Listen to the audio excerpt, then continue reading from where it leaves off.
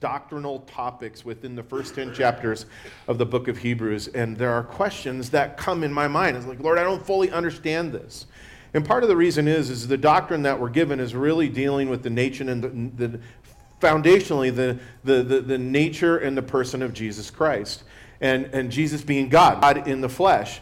And from a finite point of view, it's some things are hard for us to conceive. Some things are hard for us to conceptualize. And a lot of things we have to take by faith, going, God, you say it, and so I receive it. I don't understand it, but help me by faith to understand. And so as we go through this, my prayer is that through the power of the Holy Spirit teaching through me, that you would be less confused and not more confused by the end of our time studying the Word together. And I've always been told to simply teach the Word of God. Just teach it. Just teach the Word of God, and to teach it simply. And that's because God wants us to understand. He doesn't codify things and go, oh, I hope you can figure it out. But He does tell us to search the Scriptures, to dig in deep, because God's got great things for us. And as we're going through these doctrinal truths, what we're going to find, specifically 7, maybe a little more here and there, depending on what kind of rabbit trails we get into, but there are at least 7 key truths to our faith that are in these 10 chapters. Foundational truths, doctrinal truths that we go, this is what we stand on, this is what we believe in. But equally important is not only knowing what we believe in and what we stand on, but the why. Why do we do that? Why is that important? Why is it important for us to believe and know that Jesus is God? We've been talking about that last week as we've gone through the first chapter and into verse 2. Now we're going to look at the humanity of Jesus Christ. Why is it important for us to know and believe for our Christian faith? What does that mean to us? What does that afford to us? Do you know? We should know, and we should know in such a way with great clarity that we can explain it to other people when we're asked to give a reason for the hope that is within us.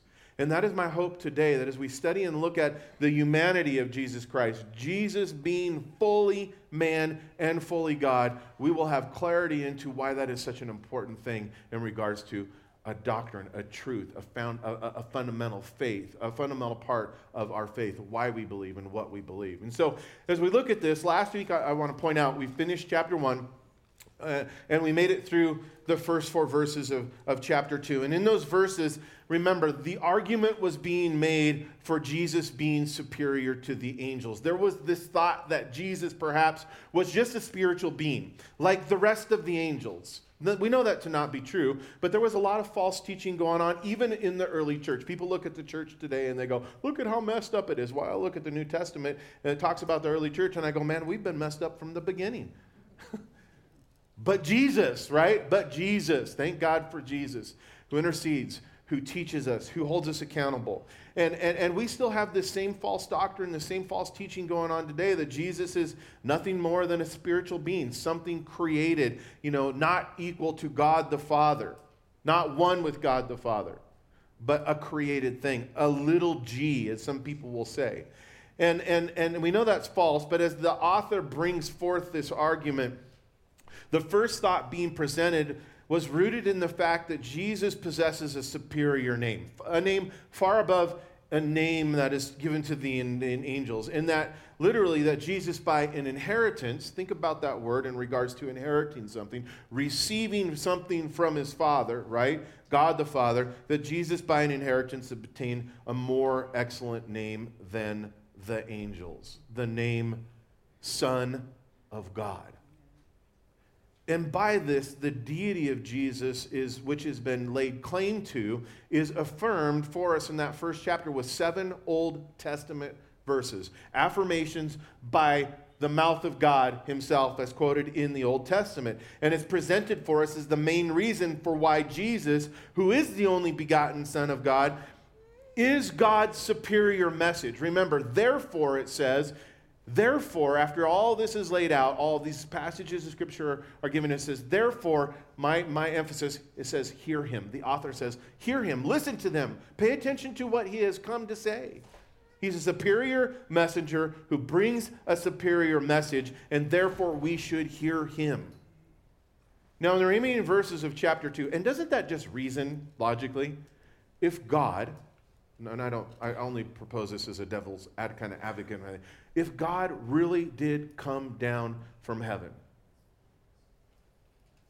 in eternity, set aside all of his glory to enter into creation, to be with us, don't you think we should listen to him?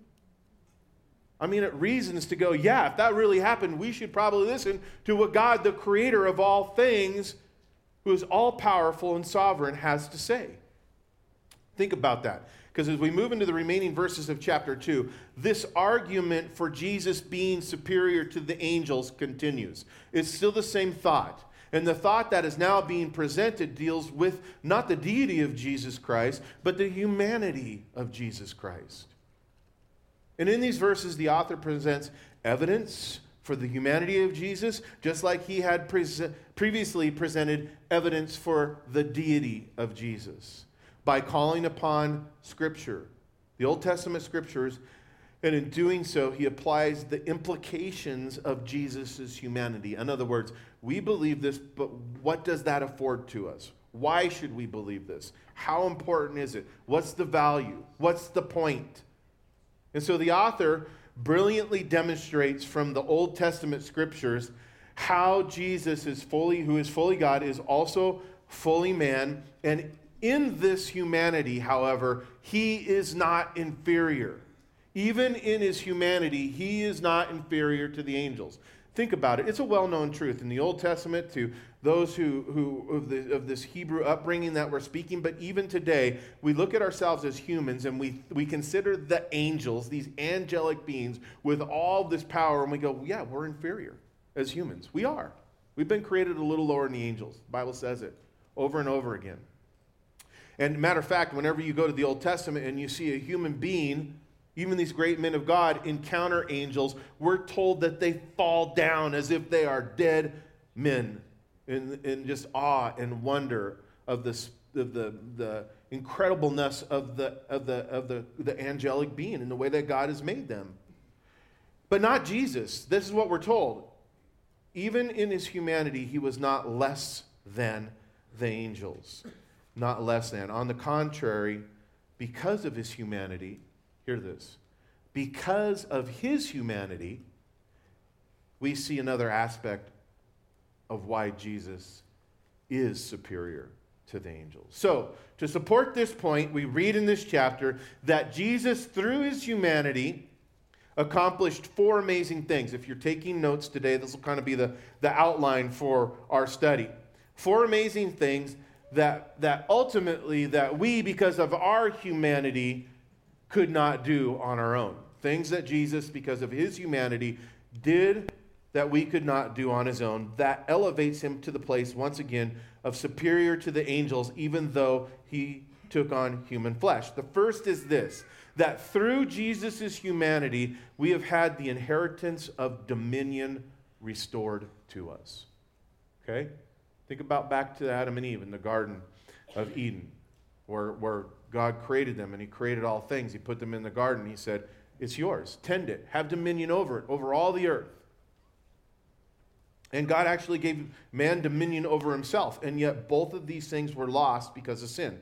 I don't want to get too far ahead, but that's kind of the first thought. The second thing is that Jesus, through his humanity, this is so awesome and so fundamentally fabulous. He was able to bring many sons to glory. Through his humanity, Jesus was able to bring many sons to glory. I'll elaborate on that in a little bit. The third is that through his humanity, Jesus was able to disarm. Hear this good news. Through his humanity, Jesus was able to disarm Satan and to take victory over death. I love it that the Bible warns us about the devil. He says, beware your adversary, the devil. He goes to and fro, looking whom he may devour. The Bible says that he is like a lion, looking whom he may devour. It doesn't say he is a lion. The idea is this. He's a lion who no longer has claws, no longer has teeth. So the best that Satan can do is gum you.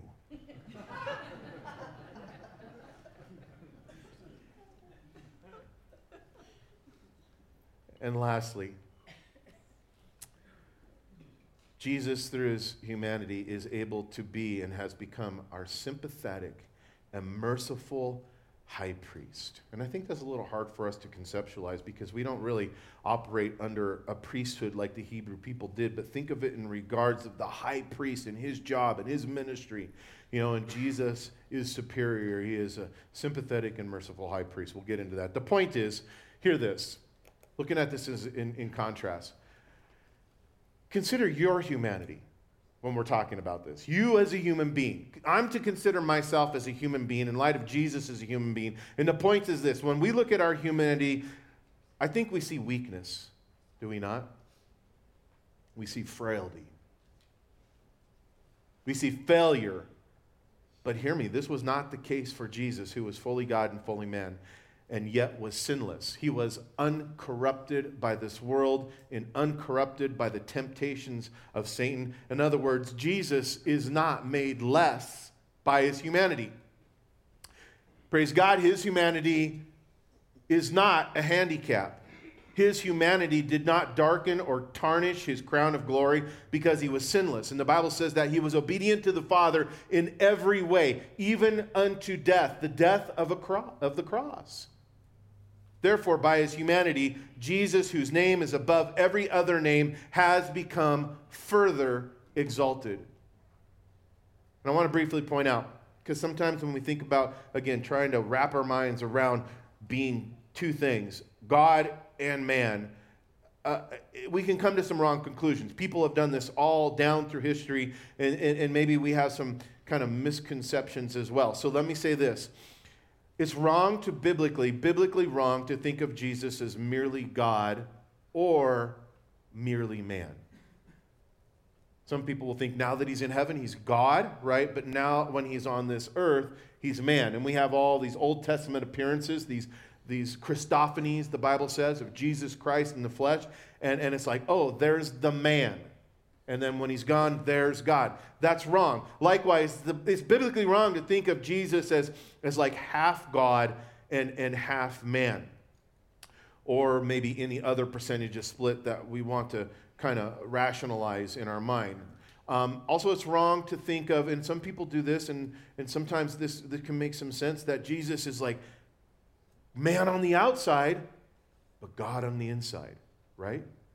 That's also not true. And this is because the Bible is clear in teaching us, and part of this is just receiving it in faith, because the Bible tells us this, and we have evidence of it as through the life of Christ. It's not to say that we don't have evidence, but the Bible clearly teaches us that Jesus is fully God and fully man. That here's my weak attempt at trying to explain that. A human nature was added to his divine nature. And for us as human beings, we go, how's that possible? What does that even look like? What does that mean? Well, it looks like the person of Jesus. A human nature was added to his divine natures. God took on flesh. Still remained God. Fully human, fully God. And both natures exist in one person, Jesus Christ. And so with that, we read now in verse 5, for it says, he has not, speaking of God the Father, he has not put the world to come, again dealing with this idea of man, Jesus, and angels, right? He has not put the world to come of which we speak in subjection to angels. It's always been in subjection to man. It will always be that way. But one testified in a certain place saying, what is man that you are mindful of him, or the Son of Man that you take care of him? And really that question is asked in awe, in reverence, in praise. God, you've done this thing. Why? He says in verse 7, you have made him a little lower than the angels. That's the rationale. Why? Because we see that we're a little lower than the angels. You have crowned him with glory and honor. Crown him with glory and honor. And set him over the works of your hands. You have put all things in subjection under his feet. And with that statement, the author of Hebrews says, and he goes on, for in that, he kind of gives us a little explanation, for in that he, God, put all in subjection under him. He left nothing that is not put under him.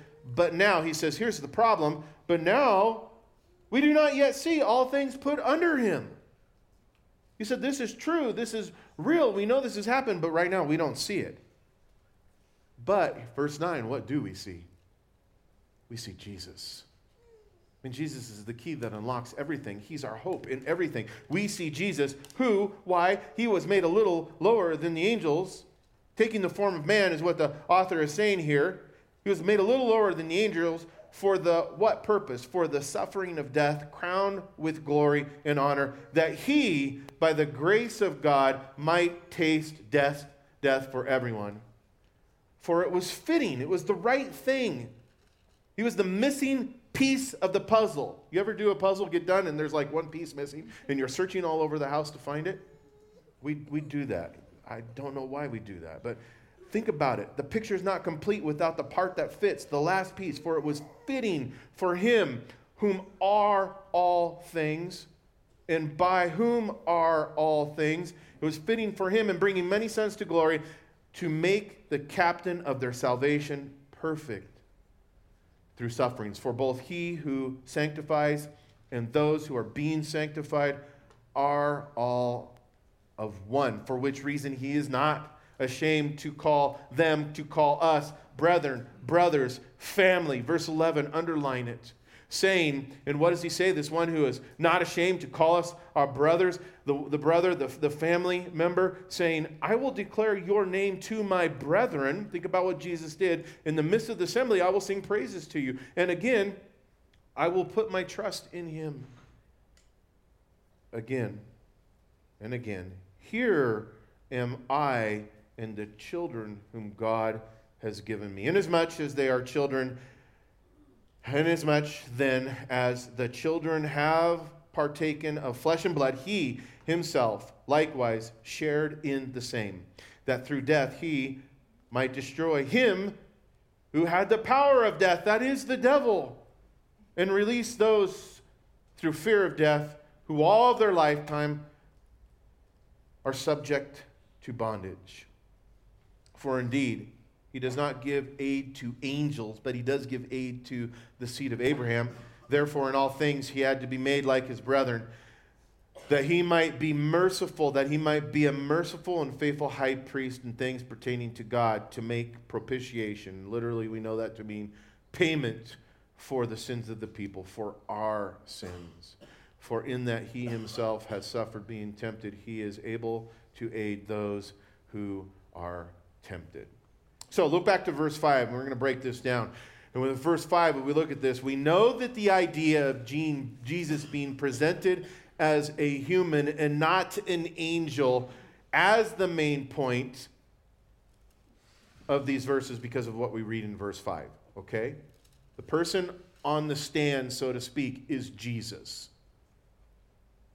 And it says this well-known statement of God having put the world in subjection to man and not angels, and to affirm this thought, to affirm that thought, that statement, Psalm 8, verses 4 through 6 is quoted. The author states, and he says, but let's look at what God says. Let's look at what the Word says. And it's quoted here in verses 6 through 8 to affirm this statement of truth. But listen, in regards to the application of this passage of Scripture, we're ultimately being told this, that through Jesus' humanity and the work that he did on the cross, we're now able to reign over the lost inheritance, the lost inheritance of dominion over ourselves, over creation. And in making this point, we should see the other reason for why Psalm 8, verse 4 through 6 is referenced.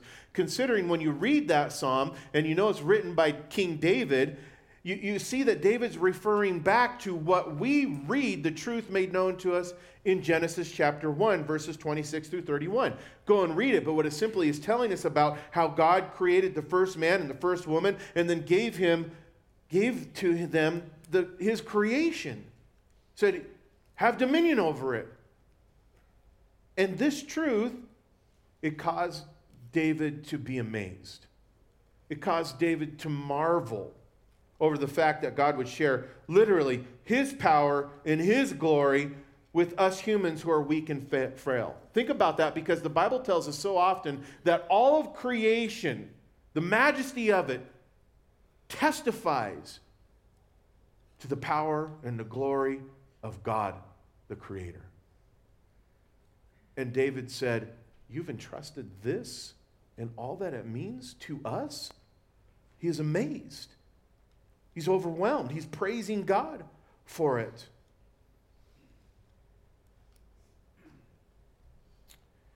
So we see the application of this and how it responded to David. And David points this out by saying that God would entrust his power and glory with us humans who are so weak, who are so frail. And he points this out by saying that man was created a little lower than the angels. In other words, inferior to them. But nevertheless, God gave man a far greater privilege than he's ever given to the angels, right? The angels have some privileges, they have some jobs, but God's also given man a job, some privilege. And he said, even though we're less, you've given us such a great responsibility. And at the end of verse 8, this is confirmed. Look at it. Look here. This is confirmed when it says, God put in subjection under man, all in subjection under man. And he left nothing that is not put under him. Everything, in other words, what we see. But as one considers this statement, again, this is the problem. We should see that statement, that truth, can present a serious problem for us. Since it's obvious when we look around at the world today and creation today, right, that mankind does not have dominion over the creation, over God's creation. Man cannot control the fish of the sea. As a matter of fact, I fish and it's really hard to do. We don't have dominion over the birds of the air or the animals that move on the land. In fact, even the greater evidence of this is we have even a hard time controlling ourselves. Do we not? We don't have dominion over self. We've lost that. Before I was a believer, the Bible makes it clear that we were all base, that we were controlled and moved by the base lusts, the lust of the eyes, the lust of the flesh, the pride of life. And even now, even as believers, with the Holy Spirit of God living inside of us, right? Now the nature of God, where we become partakers of, we still have this human nature that battles and wars against our flesh, and often our flesh wins, right? The spirit is willing, but the flesh is weak in that sense. We have a hard time even controlling ourselves, and this is due to the fact that mankind, we lost, if you will. We handed over our dominion because of sin when Adam and Eve rebelled against God and ate from that forbidden tree. This is why we also read in verse 8, look there, but now we see not yet all things that are put under him. That's the problem. We know it to be true, but yet we know it's not the way that God designed it. We live in a fallen state. We do not yet see all things put under him. I mean, even though the privilege of dominion has been given to man who is weak and frail, at this time we no longer hold on or possess that privilege of dominion. But even though we do not see man with this dominion at this time, right, we see, as verse 9 points out, our hope, our Savior, Jesus. We see Jesus. And he's the answer to our problem. And to fix this problem, Jesus became a man. He had to become a man. He had to be made a little lower than the angels to be like us, so that he might suffer and die for our sin and restore to us the dominion that we lost because of our sin. Why? Because it had been entrusted to man. And a man had to come back and restore what man lost. He was different. Right? Made little lower than angels. But even though he was a man like us, he was different than us. Was he not? Jesus? In every way. He exercised the dominion that we lost. The fact of the matter is that when Jesus walked the earth, he had dominion over the fish of the sea. Multiple times he said, hey, Peter's not such a good fisherman, get in his net. And they did it. You can go read the stories yourself. That's not exactly how it happened, but he had dominion over the fish of the seas. He had dominion over the birds of the air, the animals that moved on the land. He had dominion over his humanity. He had been crowned with glory and honor, the crown of glory and honor that we lost when we became slaves to sin. Yet because Jesus has regained this crown, right? Won back, bought back, purchased back what we lost, we who believe in him, We've been promised that when Jesus returns, think about it in the future, we yet not see it now, but we see Jesus, and we know that Jesus is coming back, right? And he's coming back for a divine purpose, to rule and reign over this earth as a mighty king, as the Lord of lords. And we know that we, because of the grace of God, the Bible says, undeservedly, because of God's grace, we're going to once again share in that kingly dominion that God has entrusted us through Jesus Christ. In fact, the Apostle John the Apostle writes about this in the book of Revelation. The story unfolds there for this, of how this will all come about. But in the beginning of the letter, he lays it out. He sets the stage and he says, John, I'm John. He says, I'm writing to the 7 churches which are in Asia, verse 4, starting in chapter 1 of the book of Revelation. He says, grace to you and peace from him who is, who was, and who is to come. From the 7 spirits who are before his throne, and from Jesus Christ, the faithful witness, the firstborn of the dead, and the ruler over the kings of the earth. To him who loved us and washed us from our sins in his own blood and has made us kings. He has made us kings and priests to his God and Father. To him be glory and dominion forever and ever. Amen. Behold, he is coming with clouds, and every eye will see him, even they who pierced him, and all the tribes of the earth will mourn because of him. Even so, amen. The bottom line is, hear this, if Jesus had not become a man, he could not have died, as verse 9 says, and tasted death for everyone. And if he had not tasted death for every man and paid the debt we owed with his blood, the crown of glory and honor that we had been given to have dominion would have been lost forever. Yet through his humanity, Jesus did what we could not do. Verse 10 goes on and says, for it was fitting for him, for whom are all things, and by whom are all things, clearly speaking to the deity of God, in bringing many sons to glory, to make the captain of their salvation perfect through sufferings. Again, for it was fitting for him, for whom are all things, and by whom are all things, in bringing many sons to glory. That was the goal, that was the purpose, an additional truth through Jesus' humanity, to make him, the one who did this, to make him the captain of their salvation, perfect through sufferings. For both he who sanctifies and those who are being sanctified are all of one, for which reason he is not ashamed to call them brethren. The second thing that Jesus accomplished through his humanity was to bring many sons to glory. Literally, this, think about it, to present us as sanctified and holy before God. And Jesus did so, as verse 10 points out, by becoming the captain of our salvation. And the word captain that is used here is the Greek word archaios. And it refers to a pioneer more. That's the idea. One who opens the way. Jesus has made the way for us to follow. One who makes the way for others to follow. The captain of our salvation. He's gone before us. In other words, Jesus had come to this earth not only to show us the way, right, by example, not only to show us the way, but to open the way that takes us back to our Heavenly Father. And Jesus did so with his own death and with his own resurrection. And the Bible teaches us that when Jesus came to the earth as a man, he was made a little lower than the angels, having clothed himself in flesh. And in doing so, we read here that he gave up his glory. That outward glory was concealed, if you will, by the flesh. We know that to be true because even on the Mount of Transfiguration, there was a moment in time when the flesh, the humanity part of him was pulled back and the God part of him was revealed. The Transfiguration on the Mount. He gave up his own glory. He condescended. God became man to be with us. However, Jesus regained his glory.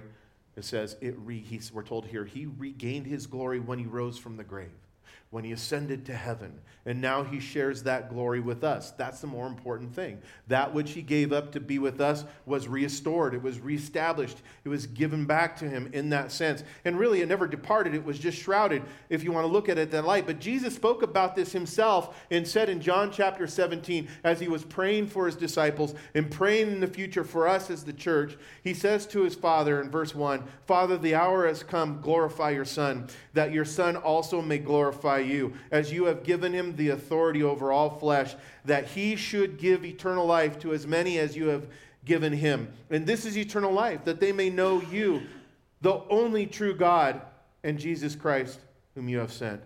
He says this, I have glorified you on the earth through his obedience. He says, I've glorified you. I've represented you. When people saw me, they saw you. I glorified you on the earth. I have finished the work which you have given me to do. And now, O Father, listen to what he says. Glorify me together with yourself, with the glory which I had with you before the world was. Think about what he gave up for us to be with us. What he set aside, what he set behind. And yet, what Jesus goes on to say in verse 22 of chapter 17, as he prays for us, and he says, and the glory which you gave me, he says, I've given to them that they may be one just as we are one in them. Or just as we are one. I in them and you in me, that they may be made perfect in one, and the world may know that you sent me and have loved them as you have loved me. And the fact of the matter is that through Jesus' humanity, he's united to us. And we who put our faith in him are united to him. Literally, we become one spiritually. And I know the best earthly picture we have of this, and it's a good one, but it's the marriage relationship, where God says he takes a man and a woman who are two individuals, separate in every way, and he brings us together and makes us one in him through the covenant relationship of marriage. And we know that we've entered into Christ also through a covenant relationship, a new covenant, a better covenant, one founded in his blood, a covenant of grace where God does it because he loves us, not because we deserve it, and we become one with him. In fact, that's a spiritual picture that we're given all the time where Jesus takes on the role of groom, and we take on the role as the church as the bride. And in verse 12, it points out, even in this, as this spiritual oneness is being brought forth, he calls us his brethren. And he quotes in doing so from Psalm 22, verse 22. And when Jesus refers to his church as his brethren, as his brothers and sisters, as his families, as his family members now, it means that we and the Son of God, think about this, we and the Son of God share the same nature. Think about the nature of Jesus. He and us, and we and him, one now, restored to glory, his glory. He says, I'm going to give it to them.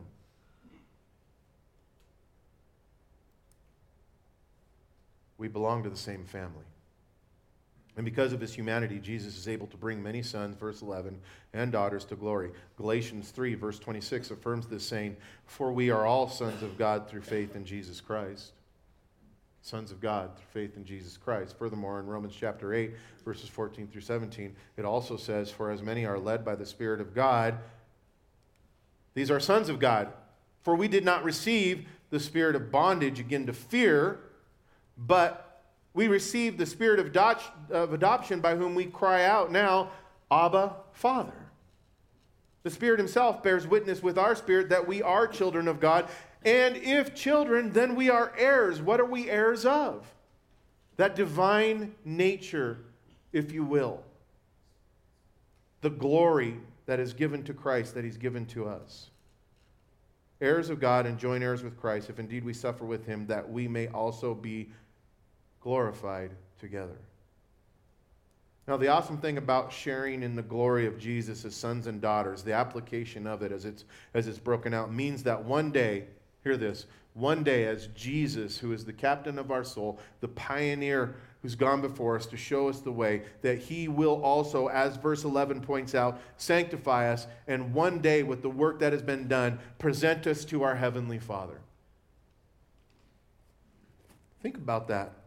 We know it to be true. We've been talking about it for many weeks. That if we die, if we experience a physical death, Jesus is going to come to us. He's going to take us by that hand at our last breath, the last beat of our heart, and he's going to take us to be with the Father, and he's going to go, hey, Dad, here's my brother.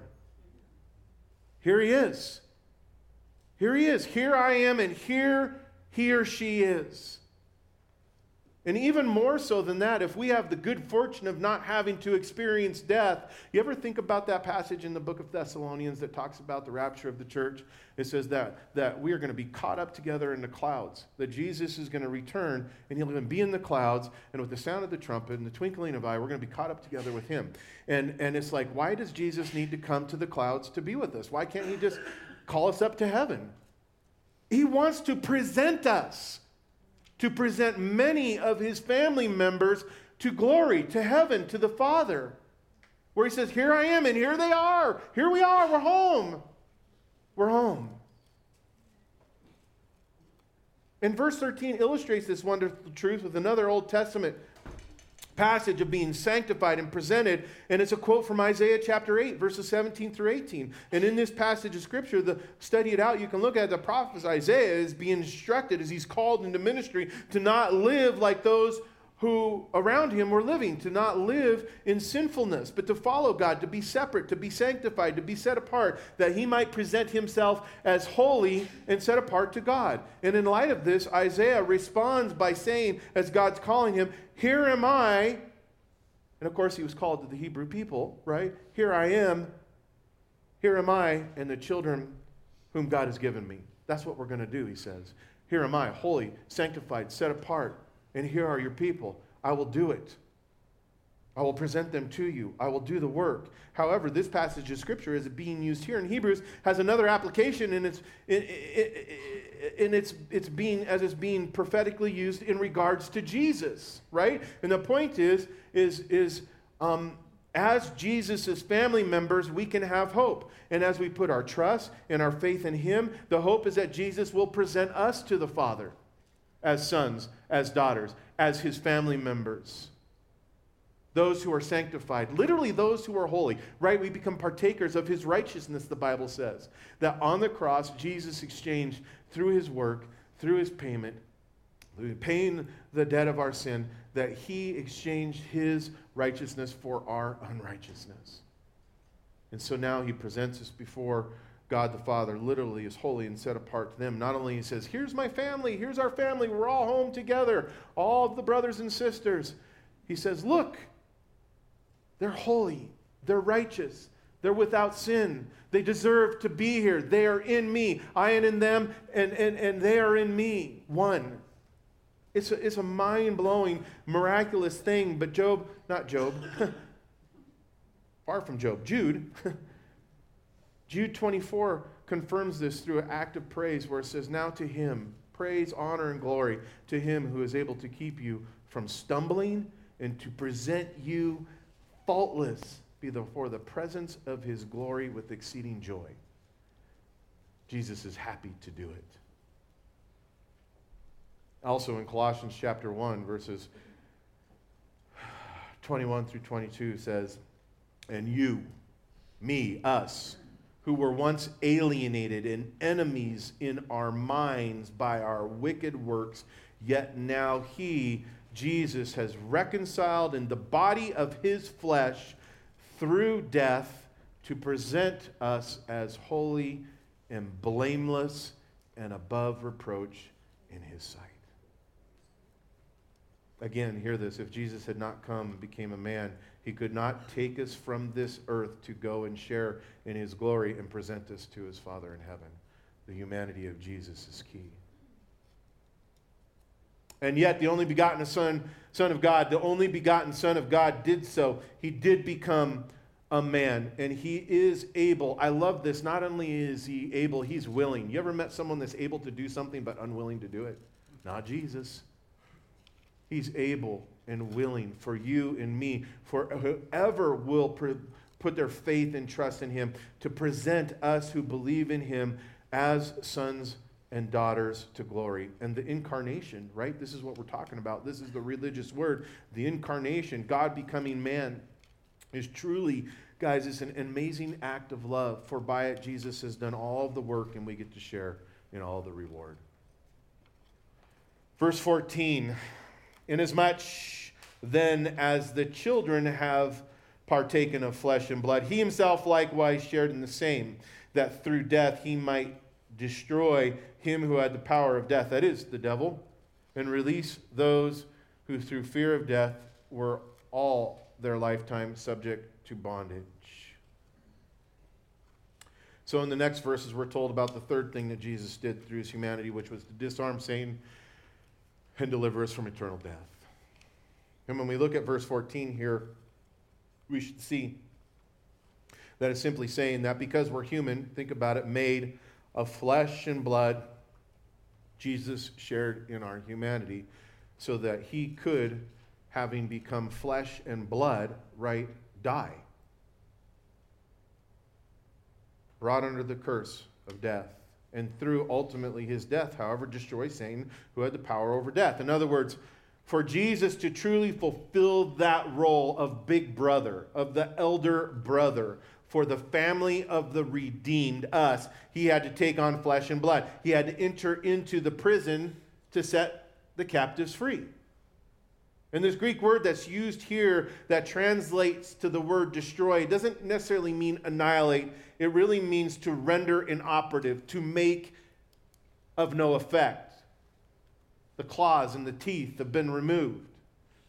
To render inoperative, to make of no effect. And even though it's obvious that Satan is still alive, right, and he's still up to no good, he's been disarmed by the death and resurrection of Jesus. And even though Satan is a murderer, the Bible teaches us, Jesus said it himself in John chapter 8, verse 44, the fact of the matter is Satan does not have power over death. And I'm here to tell you he's never had power over death.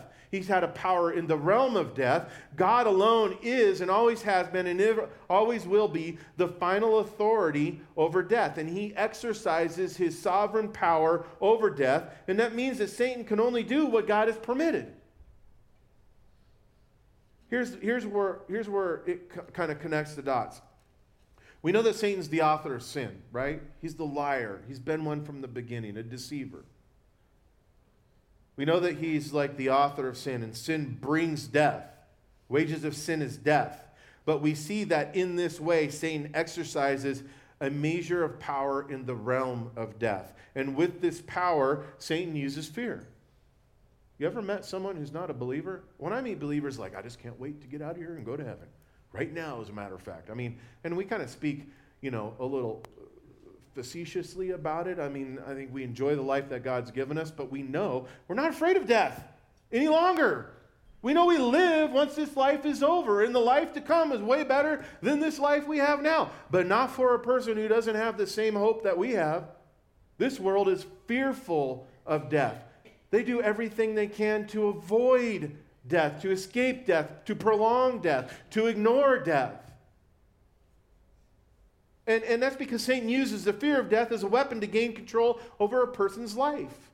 In Colossians chapter 1, verse 13, it accurately describes Satan's kingdom as one of darkness and one of death. But when a person puts their trust and faith in Jesus Christ, they have, here's the right language, once and for all, according to Colossians.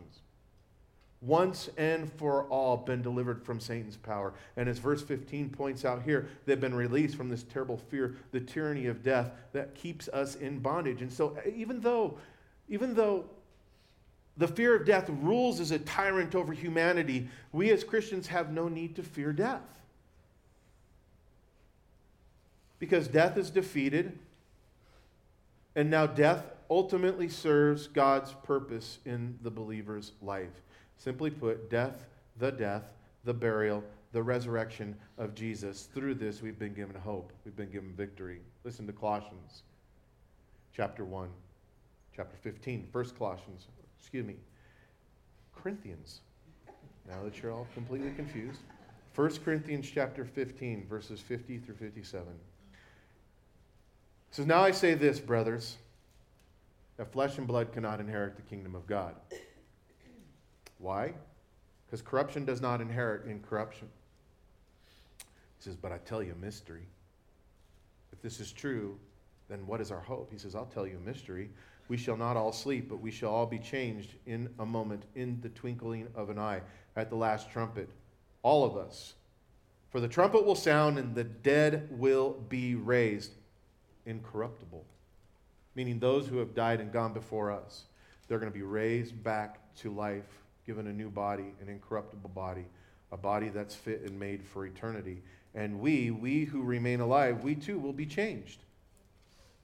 For this corruptible must put on incorruption, and this mortal must put on immortality. So when this corruptible is put on incorruption, and this mortal has put on immortality, then shall be brought to pass the saying that is written, this truth that is declared. There's coming a time when it will be brought to pass, when death is swallowed up in victory. And so the Apostle Paul expounds, O death, where is your sting? O Hades, where is your victory? For the sting of death is sin, and the strength of sin is the law. But thanks be to God who has given us the victory through our Lord Jesus Christ, who is able to bring many sons to glory because he has disarmed Satan and defeated death through his humanity. And lastly, verse 17, therefore, another therefore, in all things he had to be made like his brethren he had to be made like his brethren, that he might be a merciful and faithful high priest in things pertaining to God, to make propitiation for the sins of the people. For in that he himself has suffered being tempted, he's able to aid those who are tempted. And lastly, through his humanity, Jesus is able to be our sympathetic and merciful high priest. And these verses tell us that it's possible, that this is possible because while Jesus was here on this earth, it says he was made like his brethren. What does this mean? It means that in every way, like us, Jesus experienced the sinless infirmities of a human nature. Now, we suffer infirmities as a result of our sin, but we also experienced sinless infirmities of a human nature, meaning this. Jesus knew what it was like to be a helpless baby. He knew what it was like to be a growing child, a maturing adolescent. He knew the experiences of weariness, hunger, thirst, loss, sorrow. He knew what it was like to be despised, to be rejected, to be lied about, to be falsely accused, to experience physical suffering, emotional torment, and even death. And all of this was part of his so-called training for his heavenly ministry as our sympathetic and merciful high priest. Sympathetic, one who knows what we're going through and yet shows mercy. And as our high priest, Jesus is both merciful, as it says here, and faithful. Faithful. Think about that. That means he's merciful towards people and faithful towards God. Do you understand the implications of that? Merciful. Not just, but merciful. He's a merciful high priest and faithful. Merciful towards us and faithful to God. This means he can never fail in his priestly ministries. He doesn't fail.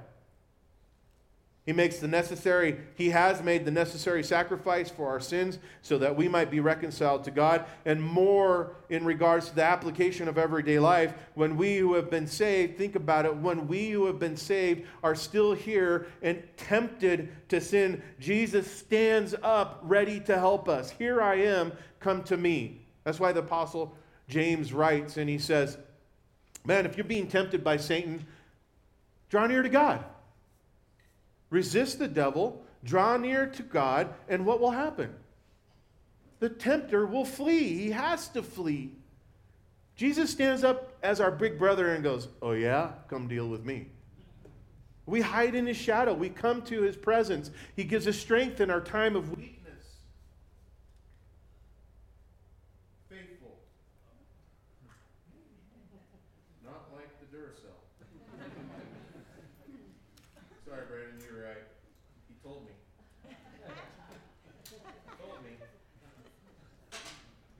So he said, put these in your pocket.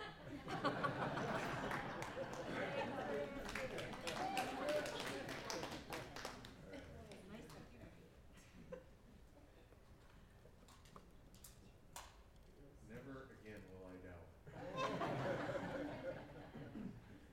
Check. Okay. a faithful high priest, a merciful high priest. And so he stands up for us, ready to help us. And because Jesus, hear this even more, because he's defeated every enemy, he's able to give us grace. The grace that we need to overcome temptation. So as our high priest, the Lord is able to give us grace to keep us from sinning when we are tempted. But because he's merciful, think about this. Do you always turn to Christ when you're tempted? No, neither do I. And from what we read in 1 John chapter 1, or 1 John chapter 2, the answer is here. It says that if we give into the temptation and enter into sin, then Jesus steps in as our faithful advocate and represents us before the throne of God and forgives us when we confess our sins to him. Right? John writes, if you say you have no sin, you're a liar, he says. But if you sin, we have an advocate, a Father, one who is faithful and just to forgive our sins when we confess it. A faithful and merciful advocate who stands before God on our behalf and intercedes. And you know what, guys? Here's what it boils down to. This intercessory ministry of Jesus that we're being told of, this is the guarantee of our eternal salvation. For he is the captain of our salvation, but he's the sustainer through his priestly ministry. He sustains us. The worship team wants to come up. We're going to wrap up with this section of Scripture. And we're going to wrap up this section of Scripture. And as we do so, I want us to think about what we've just been told. And as we do, I don't know about you, but I'm amazed. I'm amazed at the grace of wisdom of God. Because from my point of view, from this weak, frail human point of view, it seems foolish for God to become a man. For God, the Almighty God, the creator of all things, it seems foolish on so many levels for him to become a man. Yet it was this very act of grace, that made possible our salvation and everything and all that goes with it. Remember, the inheritance of our dominion restored to us, brought back to the place of glory, the disarming of Satan's power over us, and the claim that death had on us, in this intercessory ministry of Jesus Christ, who is our sympathetic, merciful, and faithful high priest. And all this to say that when Jesus Christ became a man, certainly beyond a shadow of a doubt, he did not become inferior to the angels, now did he? In no way.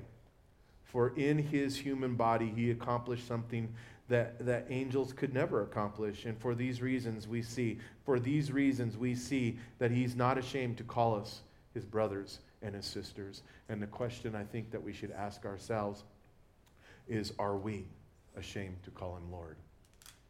Let us not be ashamed to call him Lord.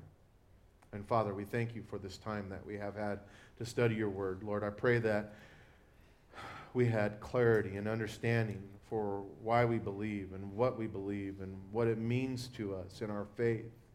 Lord, help us to live it. Help us to walk it out as we submit to your lordship, knowing that you've done these wonderful, awesome things for us. Lord, we love you so much. We're so thankful, God.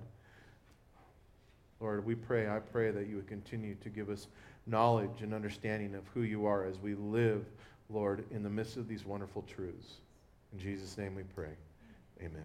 We stand and sing a last song of worship together.